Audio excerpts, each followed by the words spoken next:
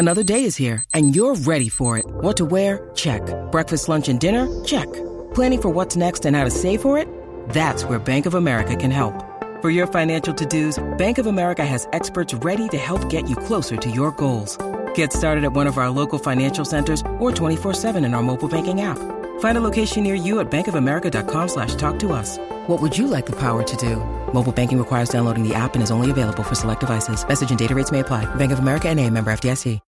When you need mealtime inspiration, it's worth shopping Kroger, where you'll find over 30,000 mouth-watering choices that excite your inner foodie. And no matter what tasty choice you make, you'll enjoy our everyday low prices, plus extra ways to save, like digital coupons worth over $600 each week. You can also save up to $1 off per gallon at the pump with fuel points. More savings and more inspiring flavors make shopping Kroger worth it every time. Kroger, fresh for everyone. Fuel restrictions apply. Hey there, Mackie and Judd with Rami listeners. We're asking you to help us improve the listener experience of this show, whether it's segments, advertisements you hear, you name it, by going to scorenorth.com, keyword MJR, and filling out a quick survey. You can help make the show better. Please help us cater this show and the ads to what you want. Scorenorth.com, keyword MJR. And if you fill it out, Judd will give you an awkward bro hug next time he sees you, I promise. Tighten some trousers. TCL is a proud sponsor of the Score North Studios. TCL, America's fastest growing TV brand. 1, 2, 3. It's Mackie and Judd with Rami. All right, welcome in. It's Mackie and Judd with Rami. And you guys already looked at me sideways when I told you what I wanted to bring up in the first segment here. Rami's words were, what? No. Yeah, Rami, that's a direct quote. I did not look at you weird at all. You walked away, and I just said, he's disturbed, don't worry about it. I told Rami, don't worry. It's going to be okay. You're going to explain this. We're going to help you out. We're all going to get through this like we do every day, 4 to 6. Okay, if I'm disturbed, I don't think it has to be because of what I'm about to bring up regarding the Minnesota Timberwolves. It's a symptom of why you're disturbed. Can't these be two separate things? Can't I be disturbed or not and also have the opinion that I'm about to throw out? You can, but that's not the case. Carry on. Okay. This is... I know Jonathan's going to look at me sideways with this, too. This is, tonight, Minnesota Timberwolves. They tip off their season. Okay. This is top 4 most excited I've ever been for a Wolves season to start. Top 4? That's a bit odd. Like, I know the history of the Wolves. Yeah. It's not great. I get it. 30 years, mostly of misery. I get it. 30 years and 1 playoff series win. But there haven't been 4 seasons where going in, like not in retrospect, not in hindsight, we're going in. Yes. There haven't been 4 more seasons that you were more excited about than this? Yes. And allow me to explain here. Please Actually, do. No, I'm not going to explain. I'm just going to let that sit there. I'm waiting. Fine. See you, Phil. I am waiting for your explanation. Please. Okay. First of all, the order in which, if I go back in my life watching the Timberwolves, the first time I was ever truly excited for a Timberwolves season was the KG Spree Sam Cassell year, where KG, it had been 7 first-round exits in a row, and they just, like, the best sidekick they put with KG for 10 years almost, it was like 6 or 7 years, something like that, was probably Wally Szczerbiak, right? Wally Szczerbiak was like KG's best sidekick. Wait, you never... Marbury for 5 minutes. I was going to say, I know it ended bad, but there was never any point where you were excited about Marbury Garnett? I was like 9 years old when those guys got paired, or 10 years old. So Marbury was 96, right? So I was like 10 years old. Yeah. Part of it might have been age. We could split hairs there, but I remember because once Marbury got dealt, it was like, keep going. I still want to hear this. All right, KG, Spree, and Sam was number 1. Love Rubio season where they were both. We were bright eyed here. We thought this is Rick Adelman was the coach, and this is the pairing that's going to carry the Wolves. The Jimmy Butler season, I will admit that thing train wrecked, but when Jimmy Butler came along, it's top 3 most excited I've ever been, and this is number 4 because I love it. This is my reason. I love it when Minnesota sports teams catch up with the times. And the Minnesota Timberwolves, even though they're going to miss a ton of threes, they're going to lay bricks, they will not make the playoffs in all likelihood unless multiple Western Conference superstars tear their ACLs. The Timberwolves are running out a modern, strategic product, organization, and superstar in Karl Anthony Towns. And I'm excited to watch that play out starting tonight. So outside of Towns, and maybe Andrew, you really don't care about the players themselves, the people. You care about Well, but I'm saying Culver, but your excitement, Covington. But your real excitement, Covington is going to be a really good player for a different team at some point here. What you're telling us is you're excited about philosophy, yes, like schematics, yes, which I get. I understand that. I understand that you're happy they're moving in the right direction, but like for it to be a top 5 most exciting start of a season, Can I stop you for 1 second? Please go ahead. Okay, I hate to say this because Phil is disturbed. Oh no! But this I'm in the room. By the way. No. I'm going to Judge talking about me. I'm going to tell you. I'm going to tell you right. No, I'm going to interpret. I hate to say this because it's goofy, but welcome to the state of the Timberwolves franchise, to where the philosophical direction of the team actually engages people. This is how bad things have been. I thought you were about to say, but I agree with him, and I'm glad you didn't go there. I'm very curious, to be honest. Curious. I'm not. Right word. I'm curious. Not excited. There we go. But I know what he's saying. It really has been that bad. Yeah, like it sounds stupid to say that. Yeah, I mean, like to Judge's point, it's been 30 years, and the fact that you could even sort of debate like a regime change and a philosophical change being one of the most exciting things that's happened in 30 years of Wolves basketball. I mean, that in itself speaks volumes. But you're right. If you look too, there's a couple recent examples, and maybe I'm forgetting here timeline wise, but the last 2 major shakeups here in the Twin Cities, where an organization had some sort of, like in the Twins case, they were stale, they were outdated. In the Gopher football case, they were just forced to make a change because Jerry Kill, just with health reasons, couldn't continue. The 2 recent examples of organizations in the Twin Cities saying, all right, we're going to go forward with the modern way of doing things. The Twins said, all right, we're going to get a modern front office. We're going to have forward-thinking strategies. We're going to beef up our analytics. And it's been very fruitful. 100 wins. And another drubbing by the Yankees, but 100 wins and back to the playoffs for the first time. But they caught up. In many ways, they did catch up. And they're all set up now for the next 5 or 10 years if they play their card right? The Gopher football team. The Gopher football team looked around and said, all right, what's trending around college football right now? How do we catch up with the times?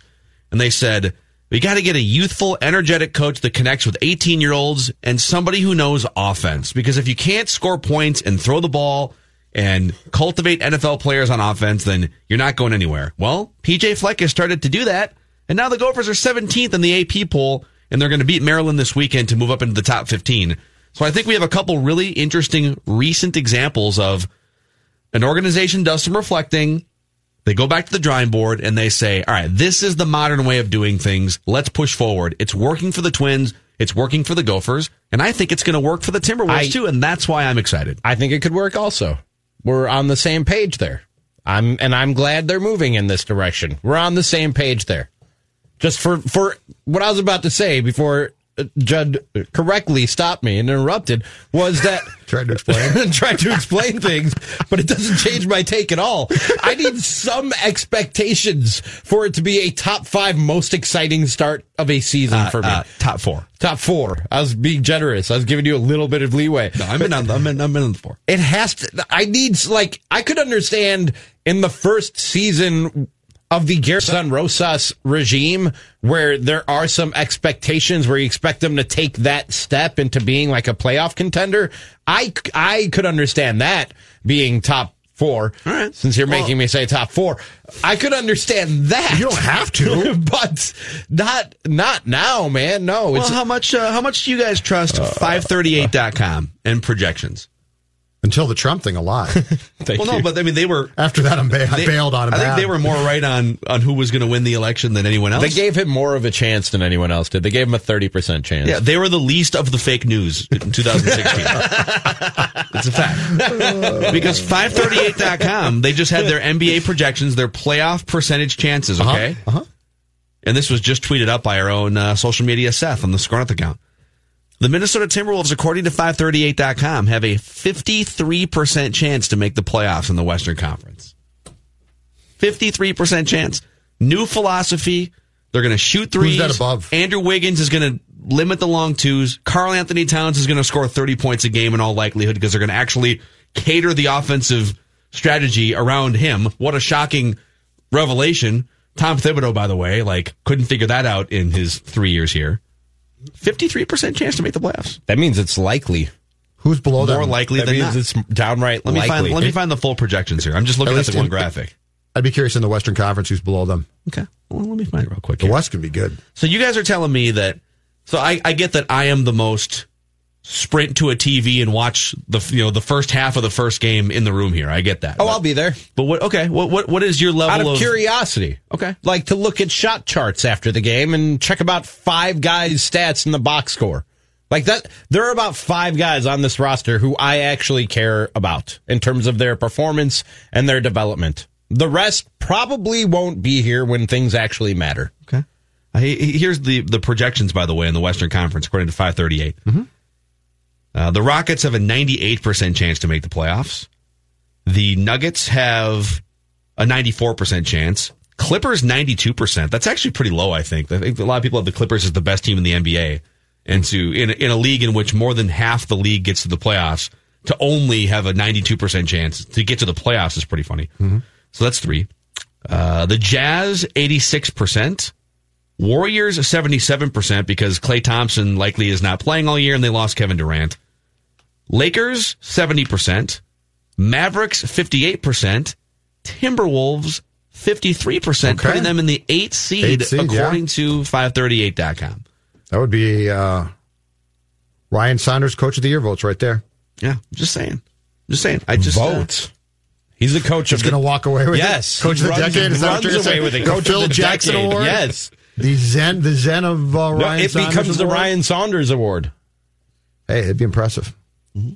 Yeah, I'm glad you're excited. Downright shocking. Okay, I'm glad. No, I'm serious. I'm being sincere as I could possibly be. I feel like as I could possibly be. I'm glad you're excited. I feel like we have a good qualifier. Insincere Judd making another appearance. No, I'm trying to be as sincere as I can be.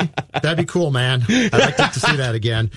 You can find Matthew Collar on 1500ESPN.com, the Purple Podcast, and also now Saturday Sports Talk. Yes, 10 to noon with me. Lots of fun, Matthew. Lots of fun. Insincere Judd is back. Yeah, well, wow. I'm trying my best, okay? Wow. It's not that I'm mean to be insincere. It's just how I sort of feel sometimes. That's what this last one again. It's been a while since we played this one on the show. You can find Matthew Collar on 1500ESPN.com, the Purple Podcast, and also now Saturday Sports Talk. Yes, you 10 to noon with me. Lots of fun, Matthew. Lots of fun. And it wasn't what lasted. It was lots of fun. It was a grand old time, Rami. Sounds like you were real happy to be working on a Saturday. It was so pumped. Grand old time is what I would call it. Don't try and step on my mojo, Rami. My mojo is high. Why were you doing a Saturday show? Oh, long story. Okay. Judd has been doing a Saturday show up until recently, since like 2010 here. Really? Yeah, I started him and Royce with a company with Patrick. Yep, and then I did it. Then Patrick left after the Super Bowl. So you were doing 6 days a week? Yeah. Well, 7 during Viking season. During Viking season, it was 7 days a week. Oh no. Lots of fun. No wonder. It was lots of fun, Ronnie. No wonder you sounded like that. Lots of fun. All right. So if you tweet at us at Phil Mackey, at Jay Zolgad, at Rami is tweeting, at Score North. Are you excited for the Timberwolves season? Are you like me in that you're looking at this as finally the Wolves have gotten it right from a front office perspective, from a strategic perspective, Karl Anthony Towns, or are you more in wait and see mode like Judd and Rami are? Just send us a tweet. We'll talk to Jason Stark from the World Series, and later on, we're going to do something that we haven't done yet on the show in 2019. We have listener survey results, and we're going to go through the things you don't like about the Mackey and Judd with Rami show. I cannot excited wait for this, too. Later on, can we take an over-under on how many people hate my laugh? That's the complaint I get more than any complaint. Those phone calls don't come in anymore. Yeah, they don't listen anymore. They just stopped listening. Right. They bailed. When you first started, there was a couple of those calls. I'm sure. I get that a lot. Yeah, Sorry for being happy. That's what I said to them. Sorry, we're having fun, guys. Rami was having lots of fun, weren't you, Rami? Lots of fun. Lots of fun. So we'll set some over-unders. Fun. And we'll talk about great insurance companies, too. Well, let's just do that right now, because that's what Federated Mutual Insurance Company is. Federated is a proud sponsor of University of Minnesota Athletics and Turnovers for Kids. every turnover forced this season by the Gophers defense, and they've had a few in recent weeks playing that crappy Rutgers team. They had a pick six late in the game, and that meant that Federated Insurance donates $1,000 to Big Brothers and Big Sisters. It's a very charitable organization, and it's also an organization that will help you as a business owner have that peace of mind you need to properly navigate the ups and the downs and the day-to-day of grinding out your business. Go to federatedinsurance.com to find out more about the industries Federated protects and to find your local Federated marketing representative. Federated Insurance. It's our business to protect yours.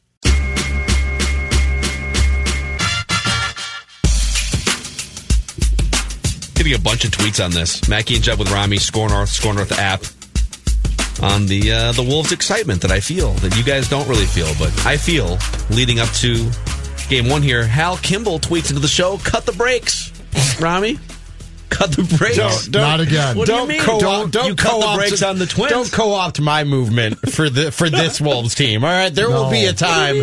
There will be a time to cut the brakes on the Wolves. This is not the time to cut the brakes on the Wolves. When will that be, Rami? When do you suppose that's going to be? 2, maybe 3 years down the line. All right.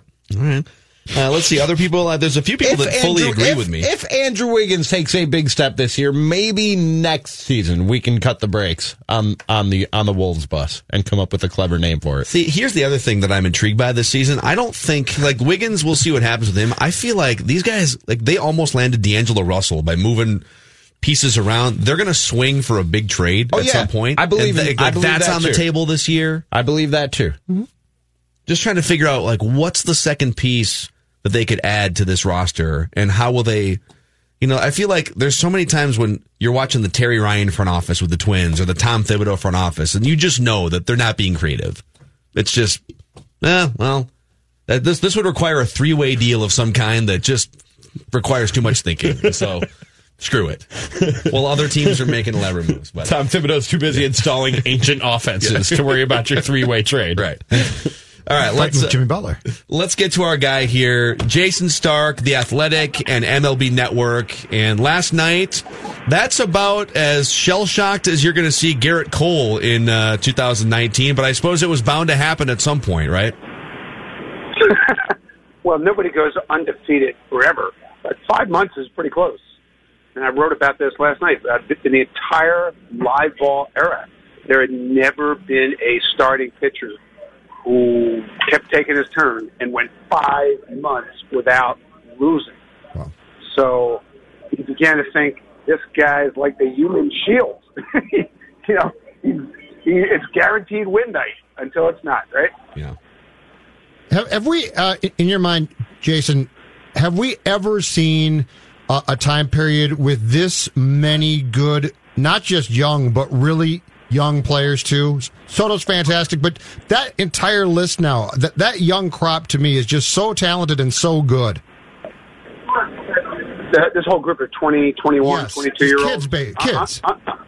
I'm with you. I mean, I go back and forth, for example, right now on who would I buy stock in, Acuna or Soto? Oof. And I keep thinking it's Acuna when I'm watching him. But then I watched Soto for a week and a half, and I think it's got to be him. Such a gifted hitter. Just Acuna does more things. What a fun debate you could have between those two and this whole group. Were you surprised that Soto was so poised and so ready for the World Series, being 20 years old? It's all we've seen from this guy. I looked some stuff up about him today. Back-to-back seasons with a 400 on-base percentage and a 500 slug percentage at age 19 and 20. You know how many players have ever done that before him? None. And you just watch the at-bats that he takes one after another after another. Do you know that he's got the best walk rate before age 21 in the history of baseball? Better than Ted Williams? It's amazing to watch this guy. He's just so gifted. Holy cow. Jason, how many future Hall of Famers do you think we're watching in this series? Yeah, it's a great topic, right? So Verlander, we think, is there, right? Greinke, if he's not there, is really close to there.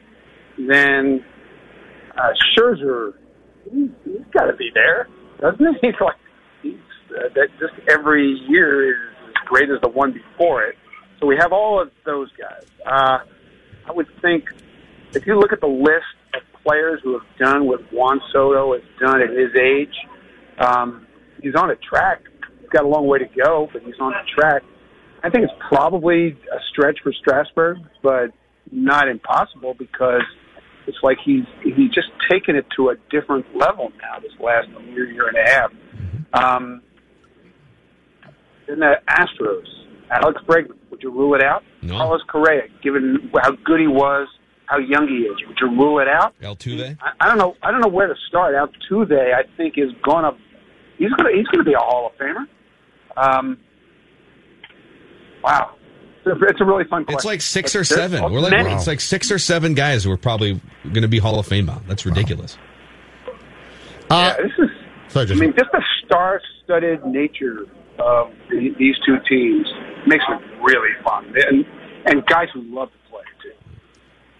With Ross being named, or he's going to be named manager of the Cubs, Jason, in the next couple of days here, how are we now to a point where previous experience is almost a non-factor? I mean, Baldelli here, Ross in Chicago, Aaron Boone got that job. It just seems like the premium now is put on age, relationships, and we always used to see recycled guys get jobs and things like that, and that seems to almost now be completely gone. Well, Joe Maddon just got a job. The Phillies are going to hire either Joe Girardi or Buck Showalter, so that'll be a second job because somebody who's done it before. And maybe if Buck gets a job in Philly, then Joe Girardi gets the job with the Mets. So we're going to see 2 or 3 of these jobs be filled by men who have been there and done it and have proved that they're. But it's hard to miss what you're talking about. If you go back now, the last 3 off seasons, by the time the smoke clears, more than half of these jobs will have gone to someone who has never managed before.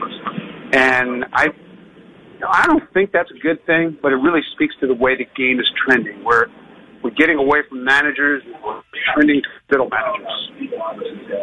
Do you think that's because of the analytics era and the fact that managing now is more managing personalities and managing a clubhouse, so getting somebody who's not too far removed from the game as a player makes sense when you look at it like that, doesn't it? And there was a time when, this is not that long ago, like even this decade, when Joe Torre was still managing, Bobby Cox was still managing, and Tony La Russa was still managing, and Dusty Baker was still managing, and Jim Leland. These were guys who ruled over their team, over their clubhouse, like it was their kingdom. Those days are fast receding in the background. Mike Scioscia is another one.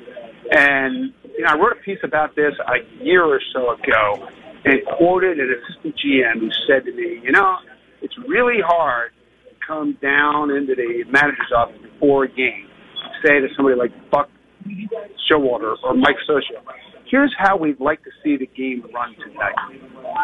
And that's a quote I can't get out of my head, because I think more of that scripting goes on now than has ever gone on in the history of baseball. And they like to use the word collaborative. And all right, I mean, you can say there's some collaboration, but how much are these managers even allowed to veer off script? Yeah. And let me tell you something. The games still veer off script. Yeah.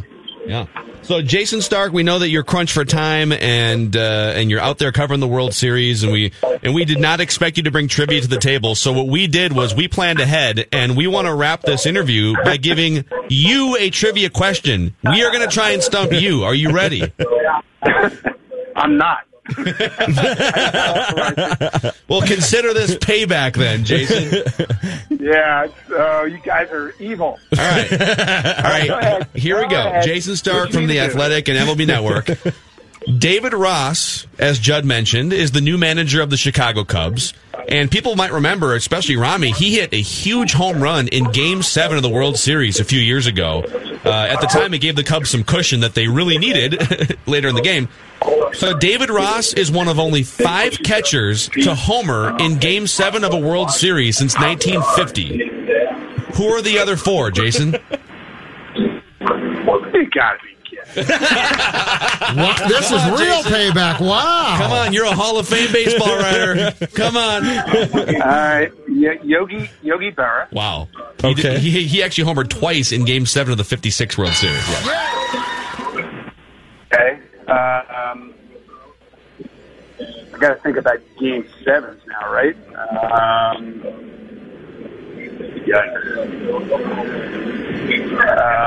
You want a hint? Give him a hint, Phil. All right, I'll give you a hint. Yeah, give me some hints. None of them happened after 1990. Okay. Tim Laudner? Harry Steinbach? Nope. There's Twins connection.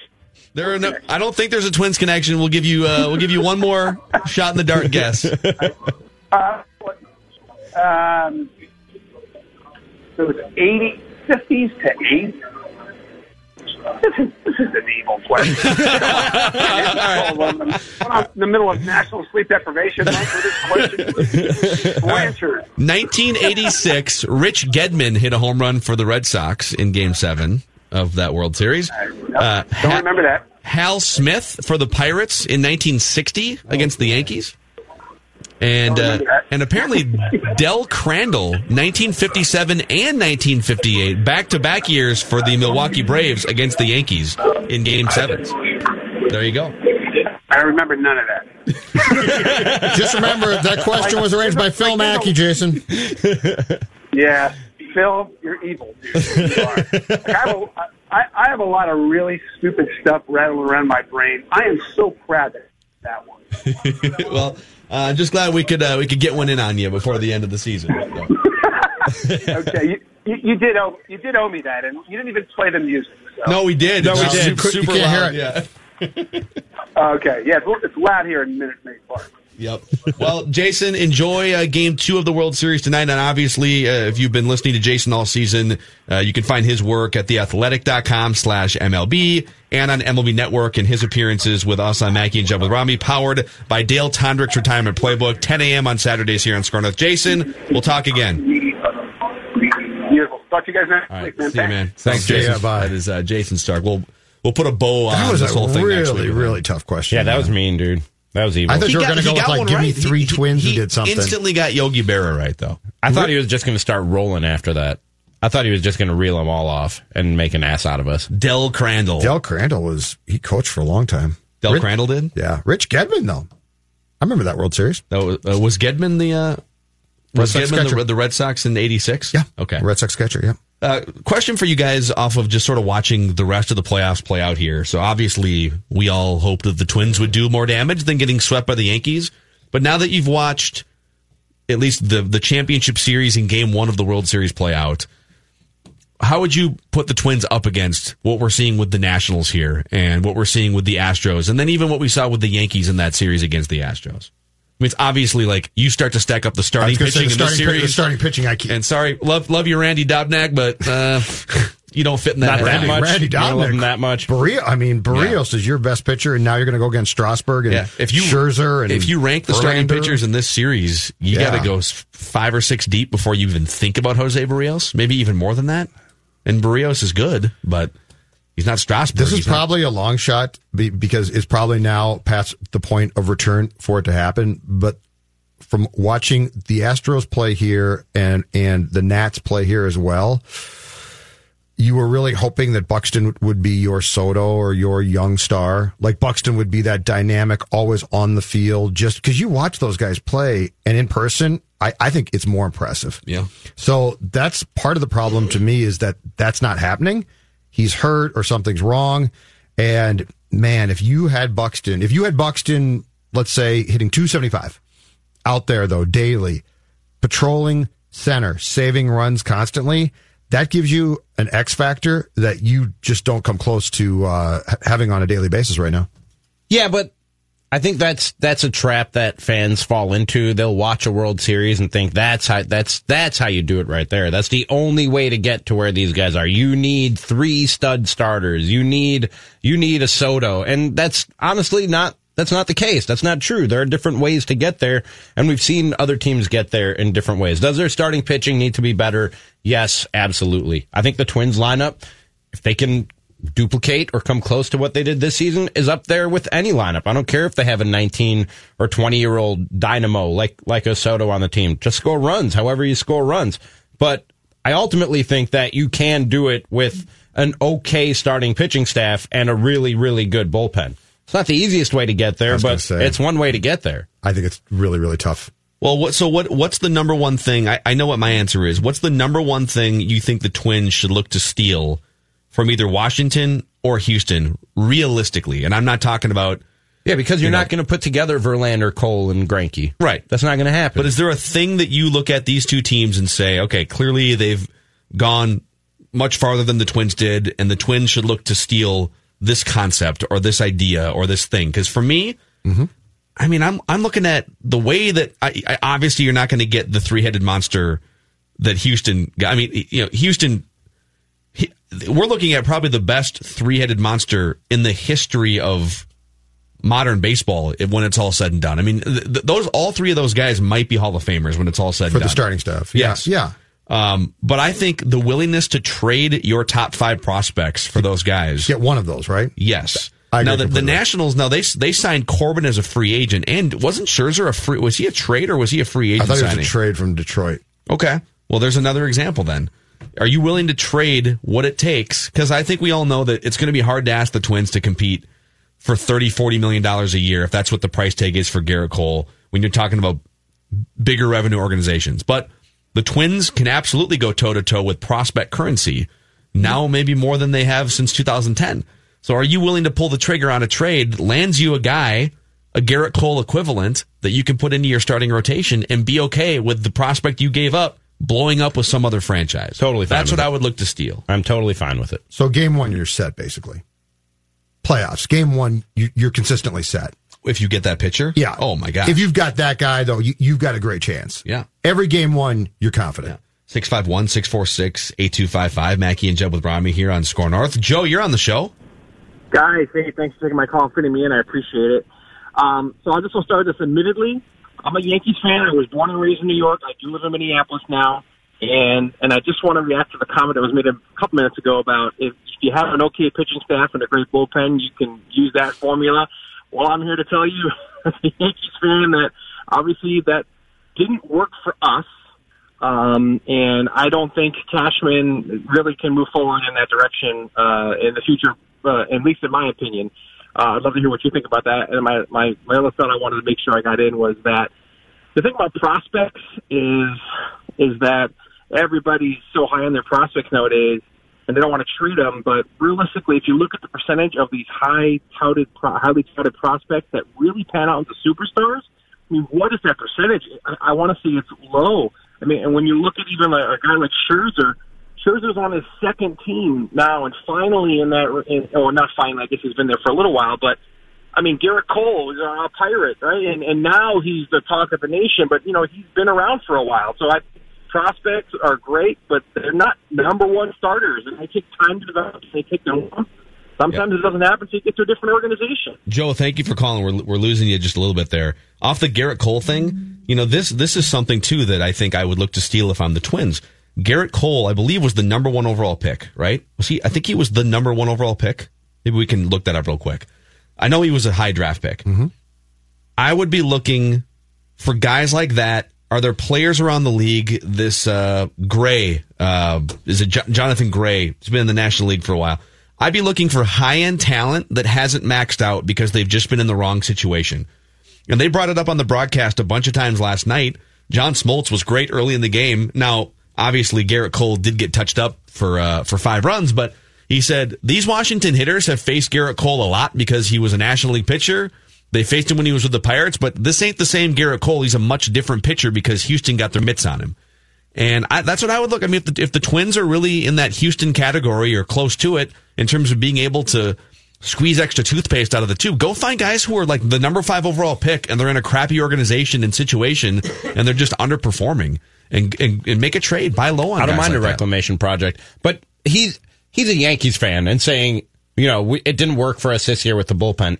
Just because it didn't work this time doesn't mean that it can work for another team or the Yankees in the future. But also, if you're a Yankees fan, you can hope that you do put together a Cole, Verlander, Greinke type rotation because you can go out and buy one of those. Or you have the luxury of, if you do trade away a prospect, you can always make up for that later in free agency or by tearing things down like they kind of did a few years ago and recouping those prospects. The Yankees have more resources and more margin for error in doing that. The Twins are not going to be able to put together a 1-2-3 like that unless they draft really well and do what Phil is talking about, which is find a reclamation project like a Garrett Cole. By the way, Garrett Cole was the number 1 overall pick, and the guy I'm thinking of, John Gray with the Rockies, perfect example of a guy. He was the number 3 overall pick, and 2 years ago had a 5.12 ERA in 2018. Last year he had injury issues, but a 3.84 ERA. Like, do you think the Rockies know what they're doing with this guy? Probably not. Number 3 overall pick. He throws... that's the type of guy I would look for. If you can find that guy, yes. Yeah. But I think the starting point would be, if I'm them, I go out and I say, let's identify what we consider to be a true ace. So it goes that guy, Barrios, right? Because if Odo comes back, that's fine. But if he's your 3 now, it might not absolutely be the most perfect thing, but it gives you a chance. And then the second thing is, guess what, gentlemen? You got to hit in the playoffs. Yeah. I mean, that's a very simple... You can't go from home run record. This is unbelievable. And I know the baseballs were changed. I get all that. But nonetheless, if I'm not mistaken, in that first round, every series but one went the max, right? Yes. So, at least get yourself to 5 games. Yeah.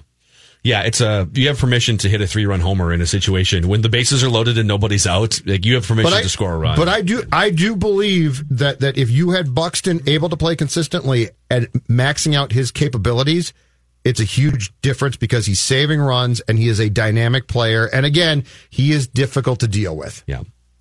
Mackey and Judd with Rami. Score North app.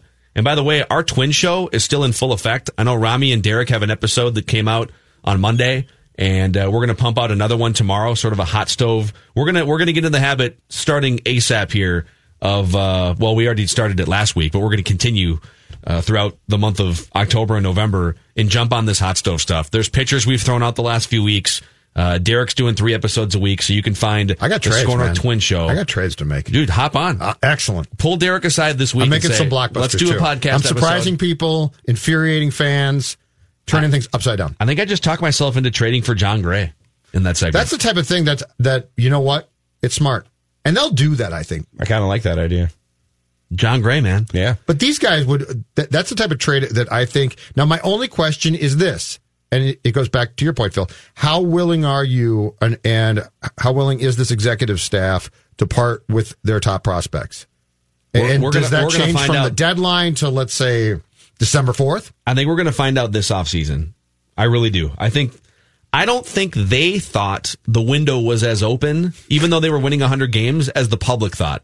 I think they said all the right things, but it was pretty obvious. They looked at this and said, this is great, but with injuries to Buxton, and we're not as there as maybe fans think, but they are now. I was going to say, you've got to think that this winter, correct? Yes. There's no way that you can look at this roster and the construction of things and be like, 2022 is sure going to be great. Yeah. So we'll see. And I think free agency opens up technically like a week after the World Series ends. So free agency could open up in like 10 days. Yeah, now, some guys don't sign until June. There won't be any major signings until March. Yeah. Ridiculous. Because baseball's so much fun. God, they got to fix that.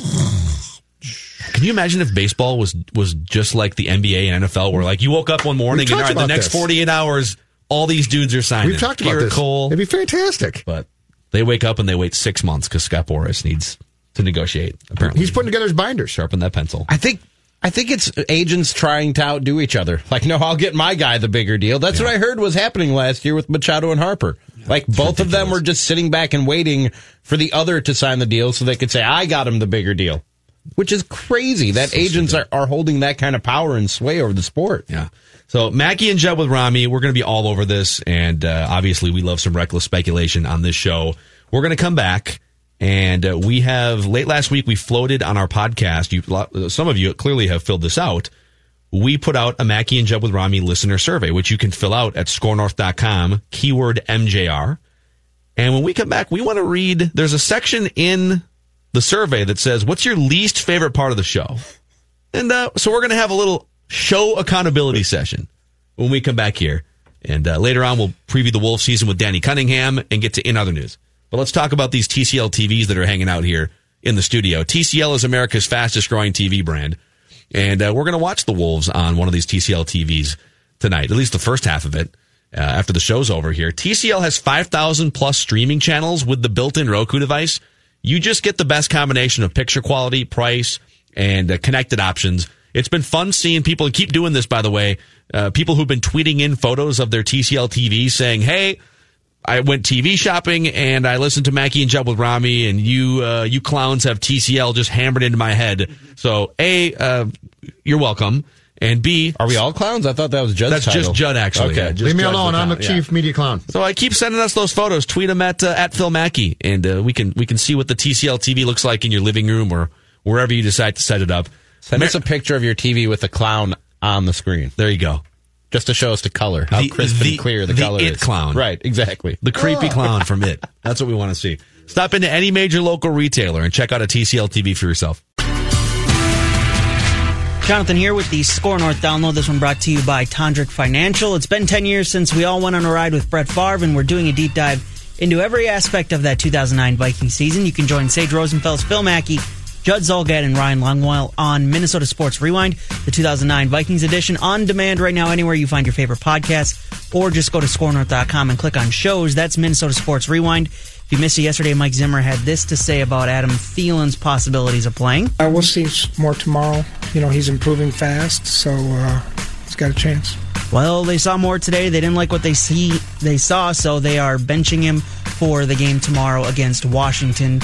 No Adam Thielen for the Vikings tomorrow on Thursday Night Football. Listen to Score North with Amazon Alexa. Just say, Alexa, open Score North, and you'll hear the soothing sounds of Purple Daily, Mackey and Judd with Rami, and more. Just say, Alexa, open Score North. That's been your Score North download. Now back to Mackey and Judd with Rami. Hold on. Well, it sounds like we have major breaking news in the NFL. Rami has found some major breaking news. What is it, Rami? He was telling us during the break, he's like, oh my God. I shared this with you guys. I shared this with you guys in confidence NFL during Network? the break that I got had by a fakie in Rappaport. No. Yeah. Oh, come on. It never happened to me. Yeah, I know. That's embarrassing. You're doing this in the segment that we're about to read the things that people like least about our show, and you start the segment by getting had by Ian Rappaport. Somebody who what's the name? Changed their name to Ian Rappaport, but the handle is at Sexy Troop Lover. Okay. What? Oh, no, you heard it right. But the name is Ian Rappaport, and they used the same exact picture that he uses for his account. Are they verified? So, at Sexy Troop Lover, who's to say he couldn't know stuff, huh? He or she is reporting that there is now more to the Patriots' Josh Gordon story being reported. He was placed on IR, by the way, today.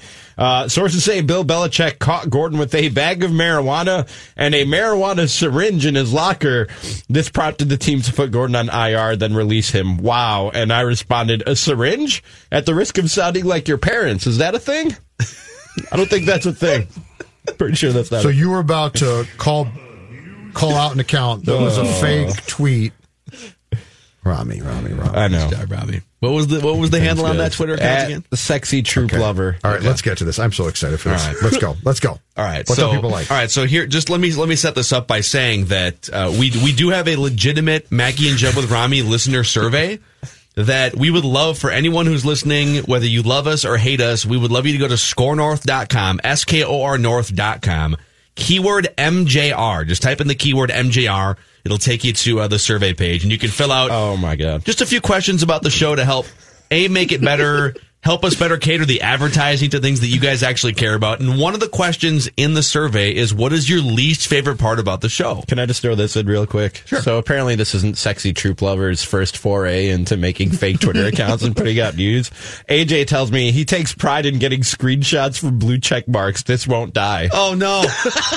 Good job, buddy. I just gave him a trophy. I just gave Sexy Troop Lover a trophy. Congratulations. Nice job, Rob. Damn it. Nice job. Oh, man. I'm sorry. Carry on. So we asked our audience, and again, if you want to fill out this survey, it will help our show, but it also, we will totally read these on the show. So if you have gripes about the show, we will totally read them, and we will flush this out. ScoreNorth.com, keyword MJR.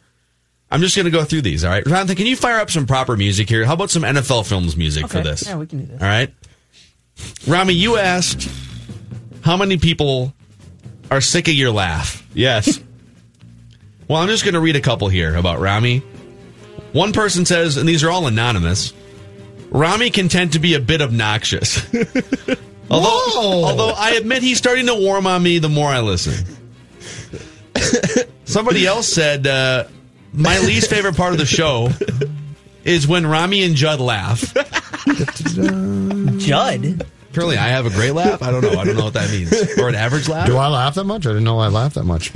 I'll stop. No problem about it. What's the least favorite part about the Mackey and Judd with Rami show? The fact that Derek Wetmore still has not watched Major League. Fair enough. That's not our fault. That's fair. Okay. Also not our fault. Right. I agree with that, by the way. Not taking You can't blame us responsibility. for that. No, you can't. Now they get better. Here's someone that says, I think producer Jonathan needs to tone back the corrupt judge bit in Cram Session as there's no real investment in actually listening to the answers given because most of the time Jonathan has made up his mind before the questions were even asked.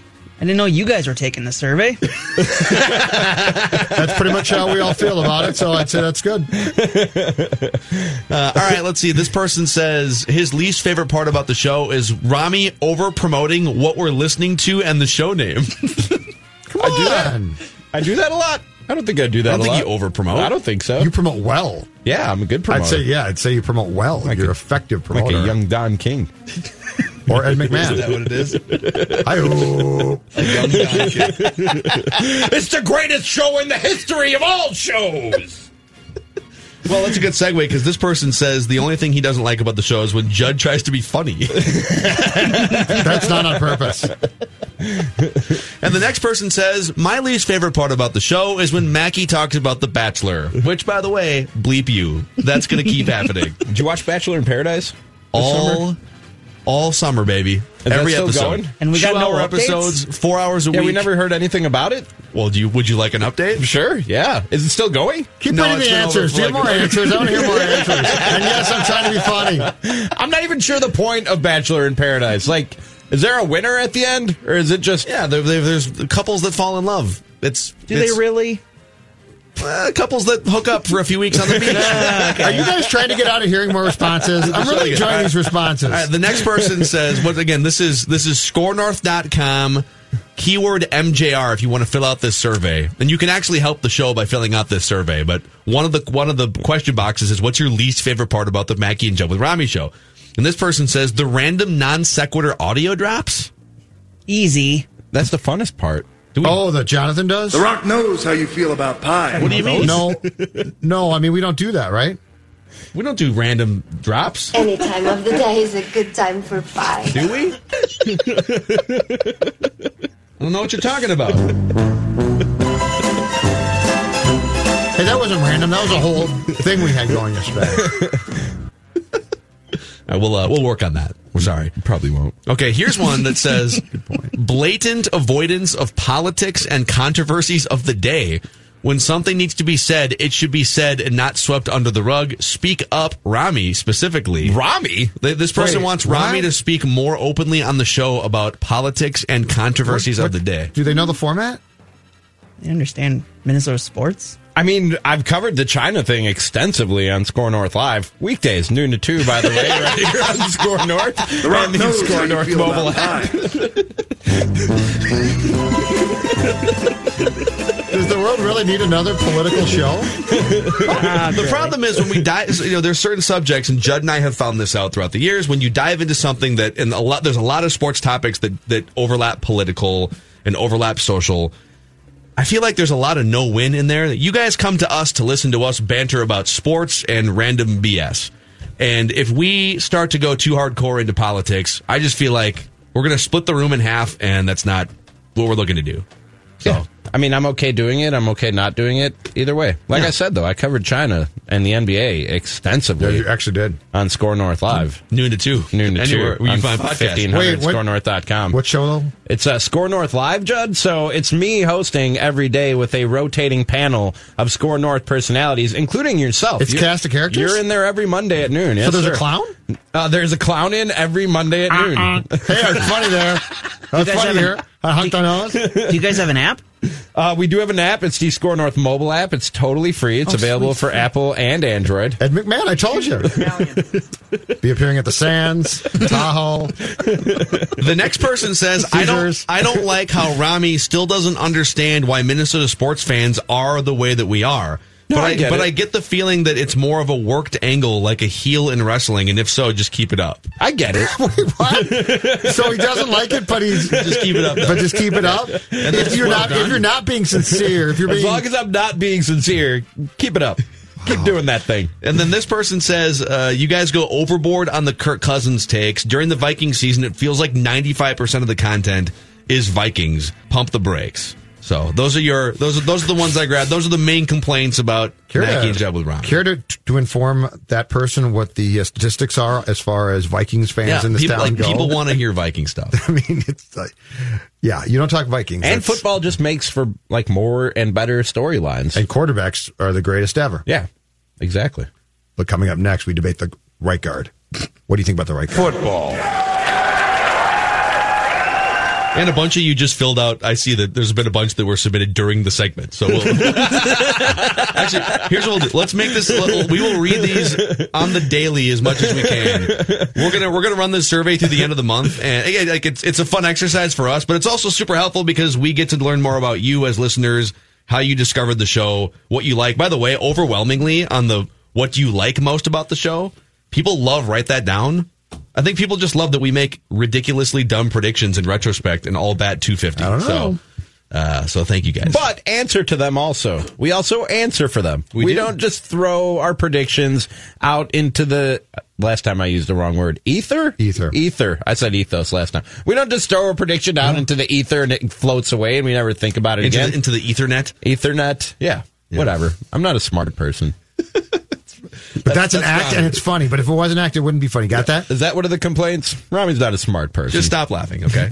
Mackie and Jeb with Rami, Score North, and the aforementioned Score North app. We'll do a couple things when we come back here. We're going to check in about 15 minutes with our Wolves guy, Danny Cunningham here. Tip off in an hour? Wolves are going to tip off their season here shortly. But we got to come back to this Adrian Peterson thing. So many people reacting to what Alex Boone said on Purple Daily yesterday about Adrian Peterson being a bad teammate, and I think it's worth just kind of revisiting and recalibrating that whole thing. Mackie and Jeb with Rami. Yeah. No. Bang, bang. TCL is a proud sponsor of the Score North Studios. TCL, America's fastest growing TV brand. 1, 2, 3. It's Mackie and Judd with Rami. I'm going to say something, and I'm probably going to take a lot of heat for it, but I won't hear about it because I don't have a Twitter. Thank God you do. But Adrian Peterson, to me, was the definition of why you shouldn't meet your heroes, ever. And I'm a firm believer of that because after I met Adrian, I was so disappointed. Yeah, that was Alex Boone yesterday on Purple Daily, if you missed it. And you can find the full interview, the full conversation. And he's on Purple Daily every Tuesday and Thursday, anywhere you find podcasts, Apple, Spotify, Score North app. And so that gets sent out. Bleacher Report picked it up. I think a couple other publications have picked it up. We've got an audio clip circulating around the Score North social media accounts on Twitter, Instagram, and Facebook.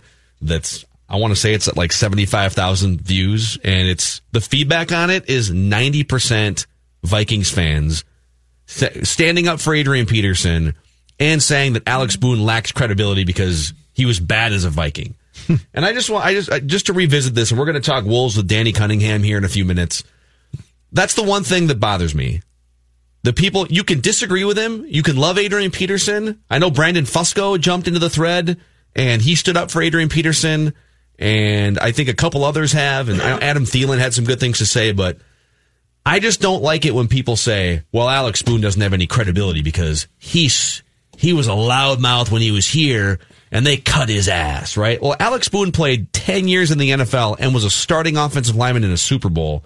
Okay, like he's been around the block. He's got credibility, and he shared his opinion and his experience. It wasn't like he lined up a hot take and said, all right, I'm going to say this to get attention. He spoke the truth, which is what we should want from guys who are in locker rooms. You can disagree with it, but I just don't like that people are challenging Alex Boone's credibility in this. He's also talking about 1 year, 2016, and that year was a mess.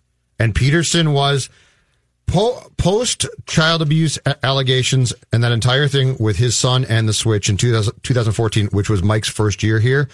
Peterson changed completely.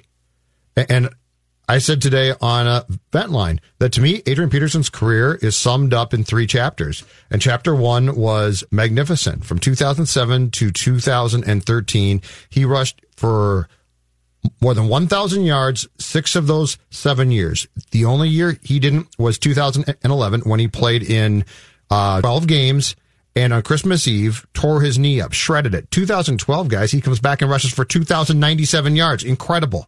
So through 2013, I guarantee you, if Boone had been here for 3 years of chapter 1, he's going to say, well, he had some faults, but man, was he fun.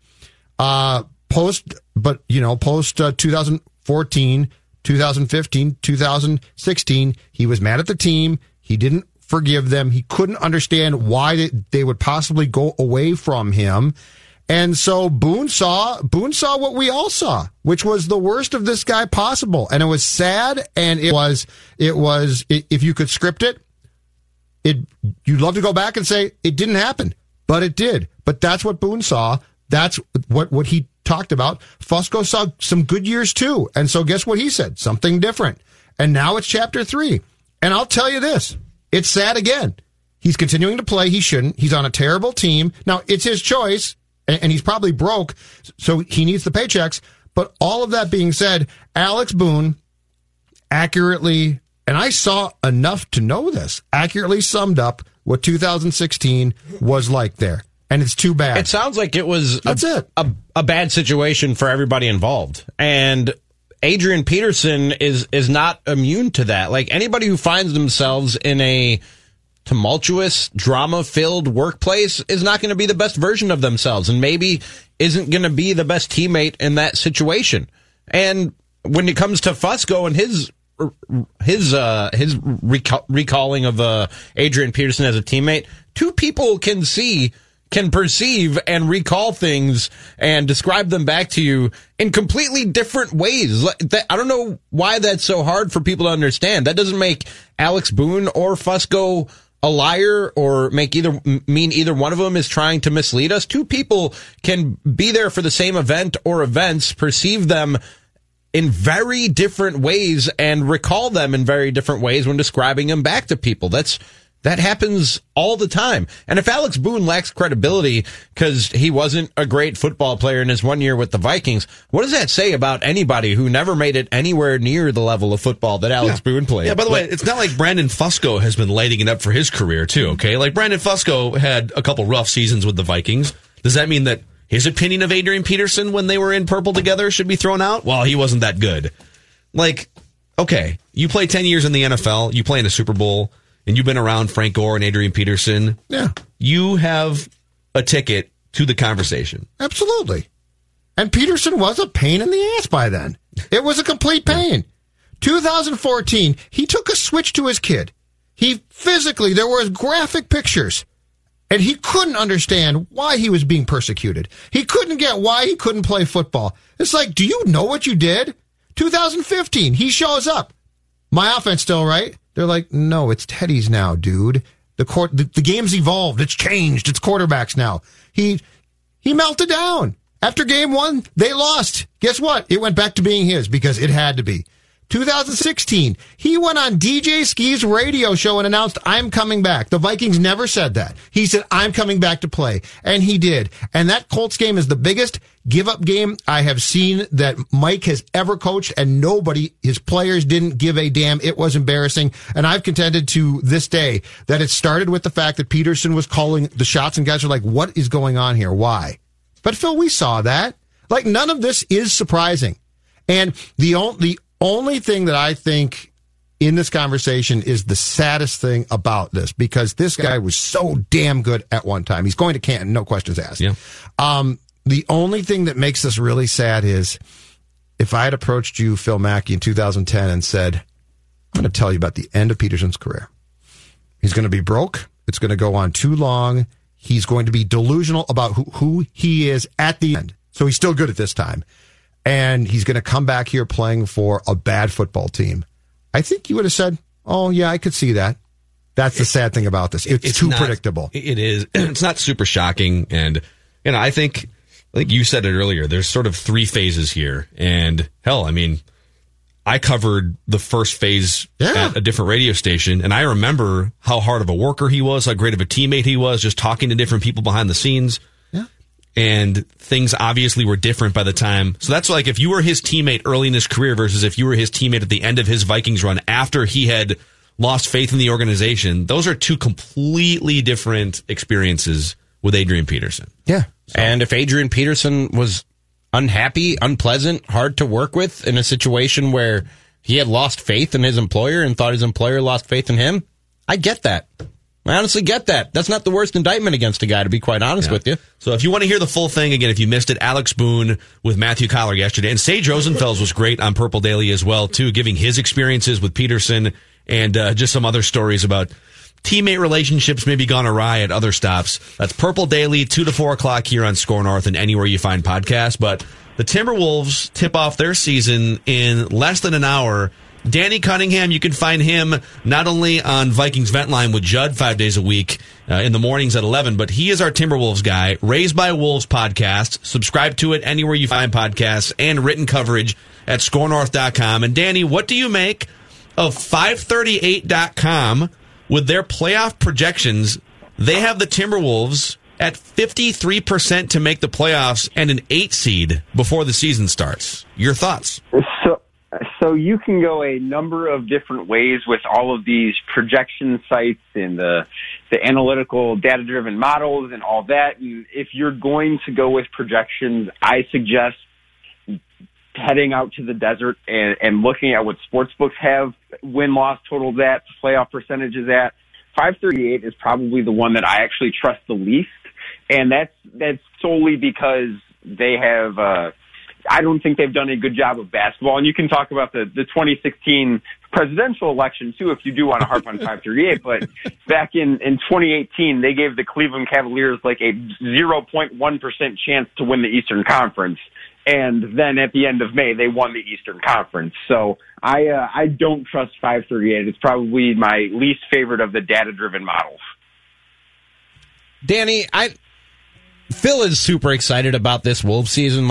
He said it's top 4 most excited he's ever been about a Wolves season. No, I said in my life about anything. About the top 4? No, it was just Wolves. It was just Wolves. The guy about to get married, so I was just going to say, where's the engagement in that? We should clarify where the engagement is in that. But no, it's just Wolves, just top 4 Wolves seasons. I said there have to be some expectations to go along with that, and I'm really just looking at a few players on the court and in their box score and at their shot charts afterwards. Who are the guys in your mind that their performance actually matters this year and they might be part of this plan long term for the Wolves? Well, I think the most exciting one to look at is Jarrett Culver. Now, Karl Anthony Towns sounds like the name that I should have said there, but we kind of know what Karl is. And I do expect Karl to take another step, but he's already been an all-star multiple times. He's already been on an all-NBA team. We already know Karl is really good. If Jarrett Culver can become really good, it changes the trajectory of this franchise. So watching him each and every night and grow it as rookies do, he's going to be up and down this season just about as almost every rookie in the history of basketball has been. So it's going to be a process with him. But if he can be someone that can show that he's a starter, that he's a future all-star, that he could be a cornerstone of a franchise, this process becomes more fun. And then the other one is, can they get more out of Andrew Wiggins? Not only because it could help the Wolves now, but it could make him a more tradable asset in the future. So I would go with those two guys as guys to really keep an eye on, but that's because we know what Carl is. And I think that Culver is someone that it's easy to be excited about, and I think that Wolves fans should really keep an eye on him for all of the season. Who, in your mind, has the potential at least to surprise the most, do you think, Danny Cunningham? I think the biggest surprise in a good way is going to be Shabazz Napier. He's a point guard. He's going to be the backup to Jeff Teague, who I do think Jeff Teague is going to have a solid season as well. But I think Shabazz Napier has been in situations that have been similar to this one in Portland, kind of at the start of their run, in Brooklyn last year when they were not expected to do much and really turned a lot of heads, made the playoffs, and were outed in the first round by the Philadelphia 76ers. But I think that Napier is going to fit in really well to this system. He's going to love to be able to push the pace. He's a very high IQ basketball player. I think he's someone that's going to turn a lot of heads this year. And he could be someone that gets flipped at the trade deadline because he's playing so well and the Wolves might not be in contention. He could get a draft asset back, or he could be playing well enough that the Wolves view him as part of their future in one way or another. Hey, back to Jarrett Culver for just a second. If he starts to reach his max potential, and I'm not saying that's going to happen this year, but if he starts down that path, is there a fair player comp or two that you think, all right, if he maxes out, this is kind of the type of player that he could become?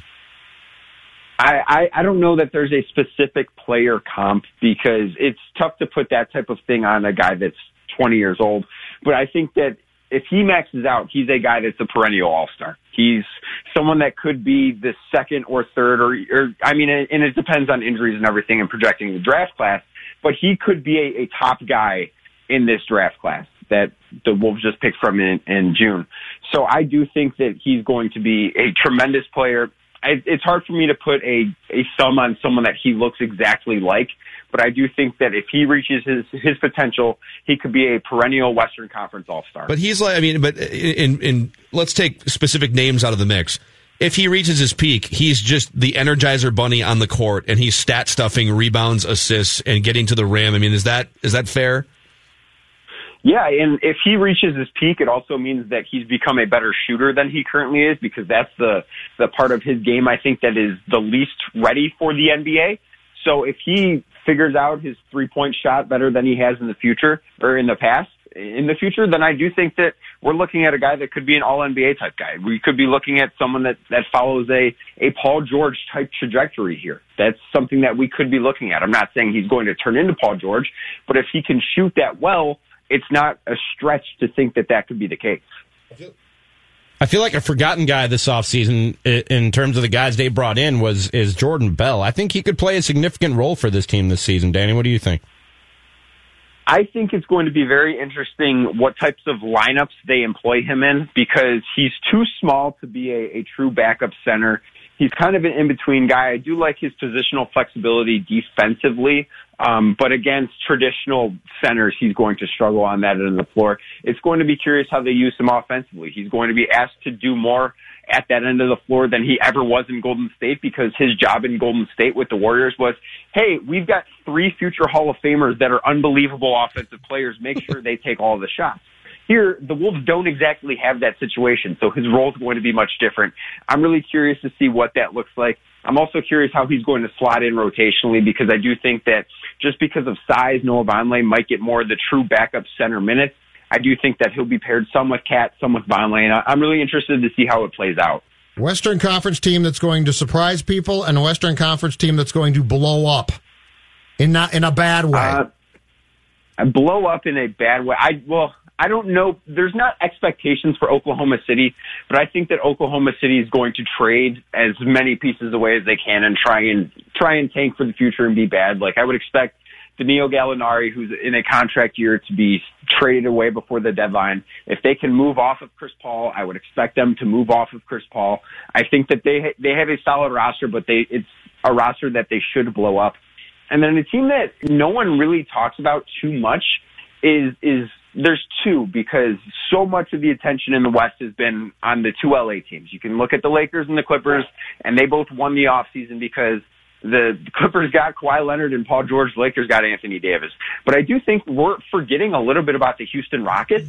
They've got the guy that's led the NBA in scoring the past 3 years. They've got the team that pushed the Warriors to the brink when they were healthy in 2017. And they got better, I think, because they traded an aging Chris Paul for a Russell Westbrook, who admittedly is not the same guy he once was, but someone that I do think is going to be a terrific fit with Karl Anthony Towns, or with James Harden, excuse me. And I think that they're going to win a lot of games. I would not be the least bit surprised if the Houston Rockets are the number one seed in the West. And then I don't think that we necessarily talk about in terms of mainstream NBA fans. I know it's kind of a niche team right now, but the Utah Jazz are going to be really good. I love what they did this offseason, adding Mike Conley. I think that that's going to help Donovan Mitchell expand his game even more, that he's going to be asked to do a little bit less. I think he'll be better. So I think that those are two of the teams that could finish in the top four in the West. All right, Danny Cunningham, before we let you go, what is your hottest NBA take for the season? I predicted the Philadelphia 76ers to beat the Clippers in 6 games in the finals. After last night, watching that Clippers team, even without Paul George, I don't know how strong I feel about that anymore. But that Clippers team looked absolutely terrifying with what they can do defensively. And I did pick Philadelphia to win the most games in the NBA. So I guess if you want a scorching hot take, I can say that old friend Jimmy Butler and the Miami Heat get the 3 seed in the East. Wow. Whoa. I love how you're also already bailing on your Clippers take. Yeah, are you it's one game, Cunningham. Stand by your convictions. I'm not bailing on the take. I picked them to win the West. I think that they are... they're incredibly deep. And I haven't seen Philadelphia play. They play at the same time as the Wolves tonight on ESPN against Boston. But I think that when that team is going to add Paul George, it's unbelievable just how deep they are and how terrifying they're going to be defensively. So I was incredibly impressed with them last night. Multiple TVs, dude. No excuse you can't tell me you can only watch one game. You're Mr. Hoops. Oh, I'm not telling you that. You better be watching the Sixers. You got to report to me tomorrow. Tell me what's going on. I will be watching both games. I'm just saying I haven't been able to watch them yet. Oh, okay, I got you. I've got multiple TVs. I've got the setup. Okay, Don't good. you worry about that. The games will be consumed. We need consumption. You can find Danny's written Wolves coverage at scorenorth.com and Raised by Wolves multiple days a week. Manny Hill, Dane Moore, also a part of that, and you can find that anywhere you find podcasts. All right, Danny, we'll see you tomorrow for Ventline. See you, Danny. Sounds good. Boom. Just bailing on that Clippers take. I was trying to be funny there. That's all I was doing. Yeah. By the way, there's been a bunch more people. Kinda. A bunch more people have filled out the survey. I love it. I can't wait to hear them. We ask you to fill out the survey, please. If you're listening and you want to help the show and you want to help provide content for the show, we will read your negative feedback comments on the show. And then do exactly the things that you tell us you hate. Yes. It's scorenorth.com. Horse walks into a bar. You know what the bartender said? What a long face. Wow.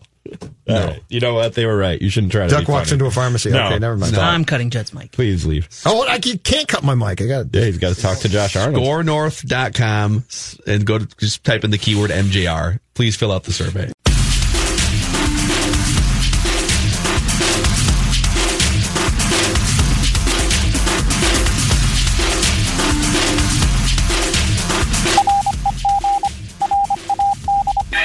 In other news, that's right, midweek, mid-show, time to take a break from all that hard-hitting sports talk we do here at Score North and stop doing all the things you hate us doing and bring you a little bit of the weird and wacky news from around the world, including the world of science. I don't know if this is funny or if this is just awesome. Scientists have trained rats to drive tiny cars to collect food.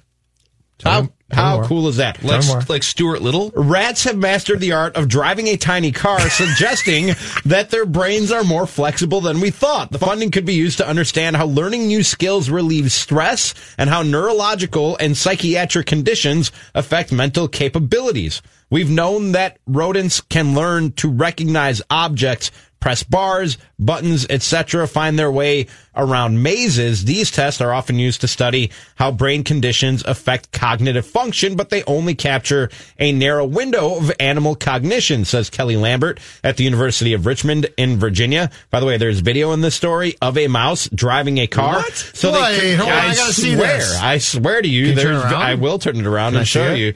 Hang on one sec. I got to unplug. Oh, that's fine. See this? Oh my gosh. So there's. Do the cars have little airbags? It's made out of Tupperware. So. It's a little Tupperware with wheels on it. So there's no seatbelt? No seatbelt. Oh my gosh. I mean, what do we care? So they get in. Is there a gas pedal? I'm about to explain to you how they do this. Okay, that is, simply put, Isn't that awesome? Yes, the rat just drove right to the Fruit Loop is what they reward him with, which great reward, by the way. Could they use these for like crash tests? Just like little mini versions of the car? Wait, hold on a second. They got families. What are you trying to do? So they constructed a tiny car out of a clear plastic food container Dad on doesn't wheels. come home, Dad. It's terrible. It has an aluminum floor and 3 copper bars functioning as a steering wheel. When the rat stood on the aluminum floor and gripped the copper bars with their paws, they completed an electrical circuit that propelled the car forward. Amazing. Touching the left, center, or right bar steered the car in different directions. 6 female and 11 male rats were trained to drive the car in rectangular arenas up to 4 square meters in size. They were rewarded with Fruit Loop cereal pieces when they touched the steering bars and drove the car forward. This explains so much about my frustration on 394 sometimes. I didn't realize that there were just rats driving around. Are there cop cars too? Like if they speed? This is crazy. Have you been drinking, Mr. Rat? This is awesome. Can you step out of your vehicle? How much cheese have you had? Oh, just a couple of blocks. just a little pepper jack. Just for dinner. It's just a block, I swear. In other news, this is from TMZ. I know this is technically a break from the hard-hitting sports news. This is sort of a sports story, but not really. John Smoltz has an incredible Georgia estate that was just put up for sale for $5.2 million. Here are the things that are in John Smoltz's house, however, or outside of it. He has a complete baseball field, basketball court, football field, golf course, and a pool at his house. John Smoltz. John Smoltz has a 19-acre property and a huge mansion to go along with it, by the way. But you're only allowed to play those sports on those courts and fields the old school way. I was going to say, and he's complaining the whole time. On John Smoltz's property. Don't you dare talk about launch angle on his baseball field. You better hit behind the runner and move him from second and third base. So the mansion itself is 10 bedrooms and 10 bathrooms, and there's a lot of gold-plated things. He also has a man cave, a gentleman's study, and a movie theater area. But the fact that this guy has 19 acres and a baseball field, a basketball court, a football field, a golf course, and a pool is pretty amazing. I feel like on paper this sounds amazing. Oh, wouldn't it be great to have all these things? But like, where are you going to find 18 people to come play baseball on your field? Right. Like, how often does he use the baseball field? That's a lot of keep up and maintenance and work. I know he's not doing it, but you're paying people for that. It's not domed. And you're always noticing things. Right. He probably doesn't have a retractable roof over all these fields and pools. It's ridiculous. It's kind of weird, though. Like, would you guys, any of those things, would you, if somebody else maintained all of those things for you? Baseball field? No. Basketball court? Yes. Or football field. The golf course, I would totally, like, that's a different category. If I could have someone just mowing like a golf real course, football, it'd be amazing. Like a 100-yard football field regulation? Why? No, What's I wouldn't do that. Isn't that weird? I might. A football field? Yeah, maybe. Like, why? So you can double doink? Have a pickup football game. Whoa. You know what, Jonathan? Whoa, Jonathan, sneaky but good. Oh, double doink. In other news, I'm here for this type of abuse. It's not what I'm here for. Dude, you're abused daily on the show. I know. By my producer. He's supposed to be making us look good. A man in Brazil turned part of his backyard upside down in a misguided attempt to kill some bugs. Quote, my wife complained that there were a lot of roaches invading our garden. Caesar Schmitz told Focus on News, according to the New York Post. She has scared them and begged me to destroy their nest under the ground once and for all. So Caesar got very creative here.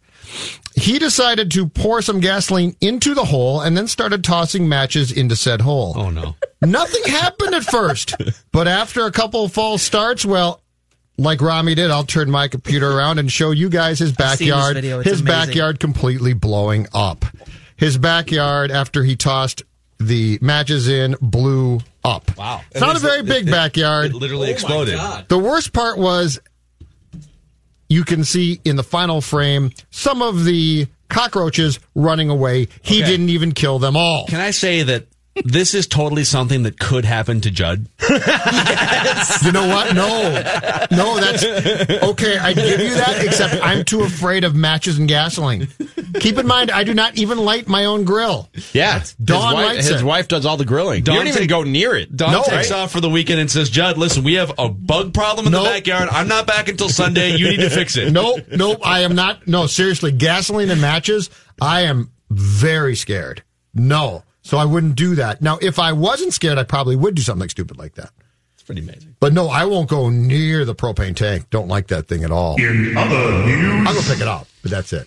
An hours-long police chase ensued in the Bavarian town of Sand am Main, with authorities deploying several police cars and a helicopter equipped with thermal camera. Local volunteer firefighters were also asked to assist in boxing in a runaway cow. The 600-kilogram bovine was tracked down 4 hours after its owner noticed it had fled its nearby farm on Saturday evening. It may sound funny initially, but it was a very dangerous deployment. Police Commander Andreas Winksler was quoted as saying by the local word I'm not going to try to pronounce news outlet.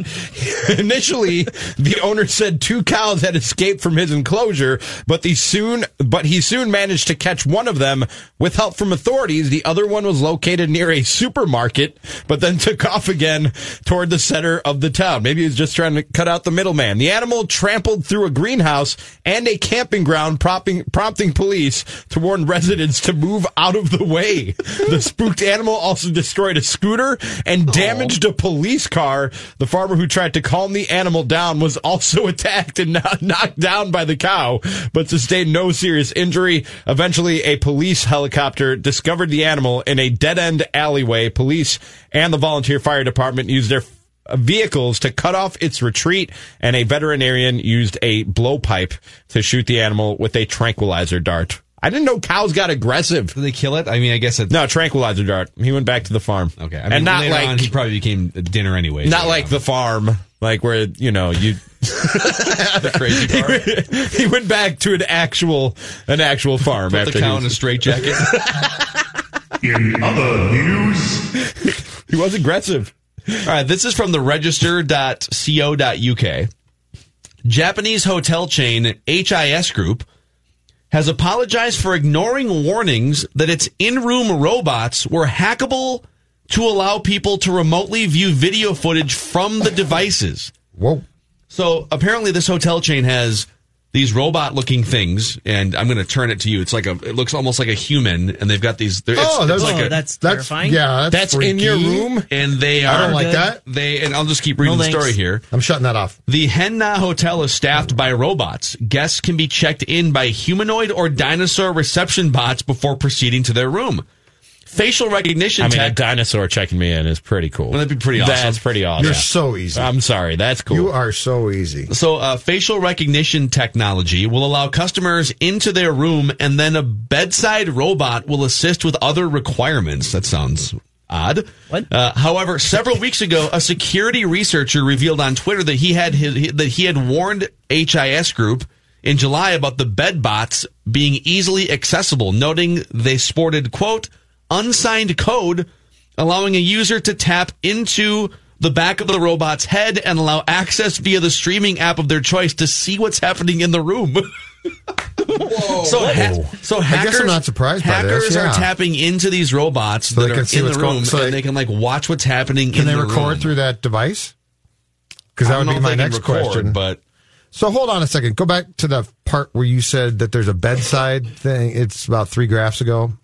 What's that? Bedside robot. It's a bedside robot that helps with any requirements you might need. No, that's what I was asking about. That. I'm sorry. I meant where Jonathan and I both said, well, was the requirements you might need.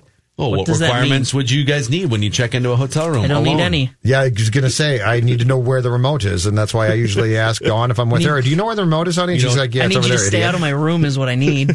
You don't need your pillow fluffed? I need there not to be a creepy robot staring at me when I wake up. That's what I need. Nothing needs to be fluffed. That's priority number one. I'm happy with nothing fluffed. Okay. Thank you for my drop today. We're going to wrap with Royce when we come back here. I'm very happy. Maggie and Judd with Rami. I was trying to be funny again. Darn it. Man. Sorry. I'd like to apologize. Man, over on the corner of 694 and Brooklyn Boulevard, you can find a place my family and I have been going for 30 plus years. Speaking of great service, I know they have great humans who work at Luther Brookdale Toyota. They have not replaced those humans with creepy robots that you can hack. But if you did hack into a robot and you were to spy on the people at Luther Brookdale Toyota, you would see them treating customers with the utmost respect. You would see them befriending customers and building relationships for 5 years, 10 years, 30 plus years, like in the case with my family. And you would just see one of the most state-of-the-art facilities you're going to find anywhere in the Twin Cities and some of the most durable vehicles you're going to find anywhere in the world. Again, it's the corner of 694 Brooklyn Boulevard, and they are open until 9 o'clock tonight if you want to test drive one of these brand new 2020 models and see the new technology and safety features. Or snoop around the website, LutherBrookdaleToyota.com. Mackie and Judd with Robbie. All right, Judd's going to take over the Score North download, which for right now, in this moment, this is really exciting. We're converting to a wild minute. Oh boy, this is exciting. So look at you before we wrap with Royce. You get 60 seconds on the clock. Okay. To say whatever you want about the Minnesota Wild with a big win last night. 3 goals early. They coast to a victory. Yep. Here is the Wild Minute with Judd Zulgad. Well, thank you so much, Phil Mackey. Eric Stahl, 2 goals last night. You know what? First 2 goals of the season for Eric Stahl. I actually felt good for him because Eric Stahl, I said this a few times on the air before. I felt bad for the guy. He looked old. He looked washed up. 2 goals last night, though. Jordan Greenway assisted on the first 2 goals. Unfortunately, he suffered what appeared to me, to my eyes, and the team has not identified this yet, gentlemen, as Jordan Greenway appeared to suffer an upper body injury. But the team announced today the good news is, as part of this segment, he will be traveling to Nashville for tomorrow night's tilt against the Predators. The bad news, Devan Dubnyk, unfortunately, the Wild starting goaltender, after making 9 saves, removed early in the second period after being upended by teammate Ryan Donato. The team only saying that it is I believe it's an upper body injury. What could that mean? Could it mean a concussion? Could it mean something wrong with Dubnyk's shoulder? He will not be making the trip. The team actually did recall on an emergency basis a goaltender today from Iowa, and if you'd like to give me 2 seconds, I can try to pronounce his name. Kaapo Kähkönen. And no, I did not slip up. Whoa. Kaapo Kähkönen. Hit the dump button for that? No, because it's his name. Has been recalled for tomorrow night's game. Alex Stalock will start. That's your Wild Minute for this Wednesday. They're not doing a very good job of tanking, okay? You're not supposed to win games like that.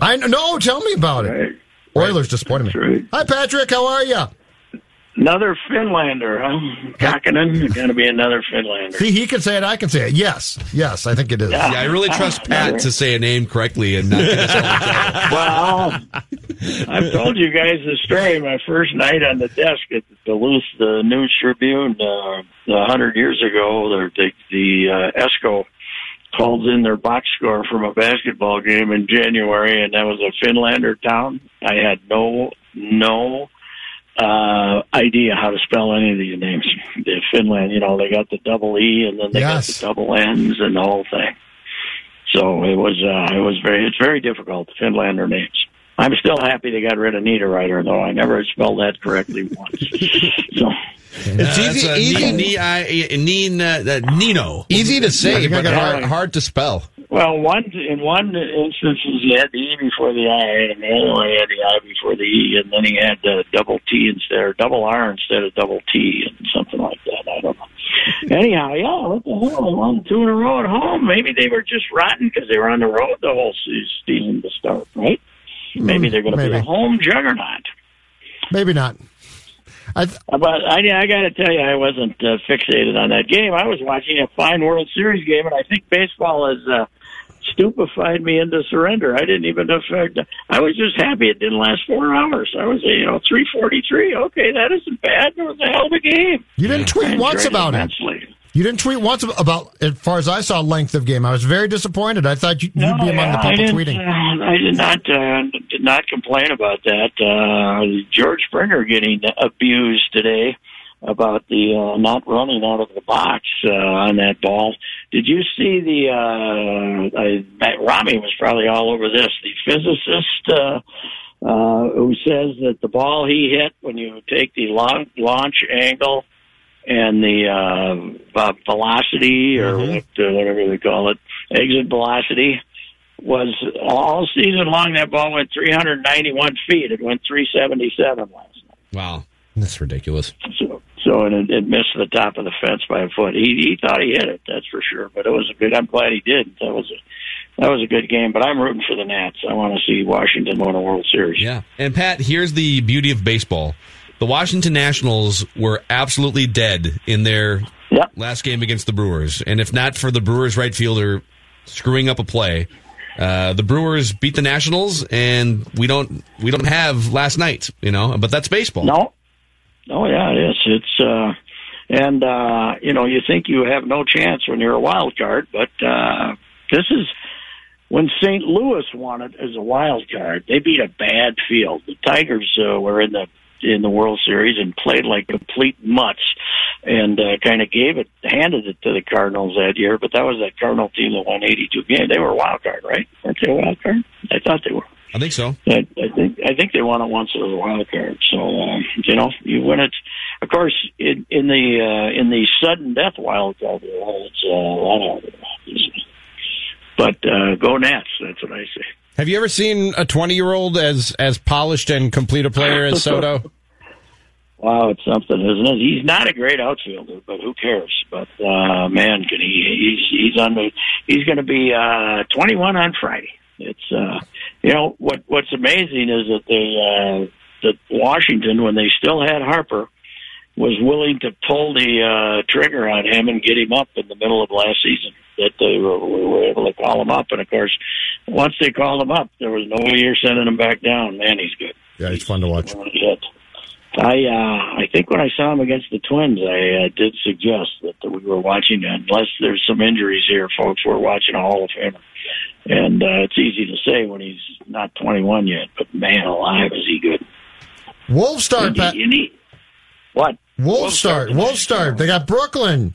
You taking the Wolves and the points? I've already got them mad at me. I got a note from let's just say from the team that they were upset that I suggested Flip was surrounded by coaches that he hadn't hired. I mean, Ryan, excuse me. Yeah. I call him Flip all the time. Ryan was surrounded by coaches he didn't hire. Oh, did they try and correct you on that? Yes, they're denying that. Even though, I don't know if he and that Prigioni had a previous relationship, or the guy out in Portland that they brought in. But anyway, what the heck? I think. Have you guys been monitoring their PR efforts here, their new media communications efforts? Yeah. I mean, they connected me. They connected me with Andrew Wiggins a few weeks ago, and I actually appreciated that. I think they're going to be a little more sensitive to the cheap shots we've all been taking at the organization for the last 30 years. I think they're going to be a little more proactive in that area instead of just being water off the proverbial duck's back as it's been all these years. So they're going to stand up for themselves finally after all these years. Yes, they're going to stand up for themselves. Of course, when they're 28 and 54, it might be a little hard to stand up for I don't know. 538.com has them projected at 44 tell and 38. Tell Royce how we started the show. 53% chance to make the playoffs. Tell Patrick how we started this show, Phil Mackey. Yeah, well, I'm excited for the season because I think it's going to be the most unique-looking Wolves team strategically that we've seen. And 538 has them as an 8 seed and a 53% chance to make the playoffs. Interesting. Yeah, well, they also told us Hillary was going to win. So. I love how that's the third time on the show someone's referenced. I tried to tell you that.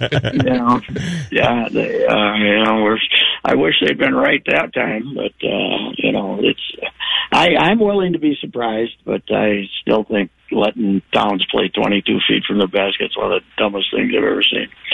Because inside his advantage is quickness, outside he's not quicker than anybody. So. That's just my theory. I think it just allows him to be softer than he already is. Yeah, so that's the thing. Like, I don't have any. I need to see how they play. Like, I need to see. I do too. Yeah. Well, here's the big problem they have, and they pretty well admit it. They're going to shoot 43s, and they don't have any shooter. They don't have any lights out shooters. I think one reason Towns is playing out there is he's probably their best 3-point shooter. He is their best 3-point shooter. But somebody in this whole group of who are these guys has got to turn into a poor man's Kyle Korver or something, doesn't it? They got to have a shooter if you're going to shoot 43s. I mean, if they're trying to win basketball games, yeah, but I think this is just practice and trying to weed out the guys who can't be part of this plan long term. Well, also, you don't agree with the 538? No, I don't. You were just talking to me about their 53% chance to make the playoffs. I was just telling you. Now you've done a 180. What the hell? I was just telling you what 538 said. I didn't say that I agreed with it, Pat. Wolves PR thinks they've got a great chance. They just called me. Yeah.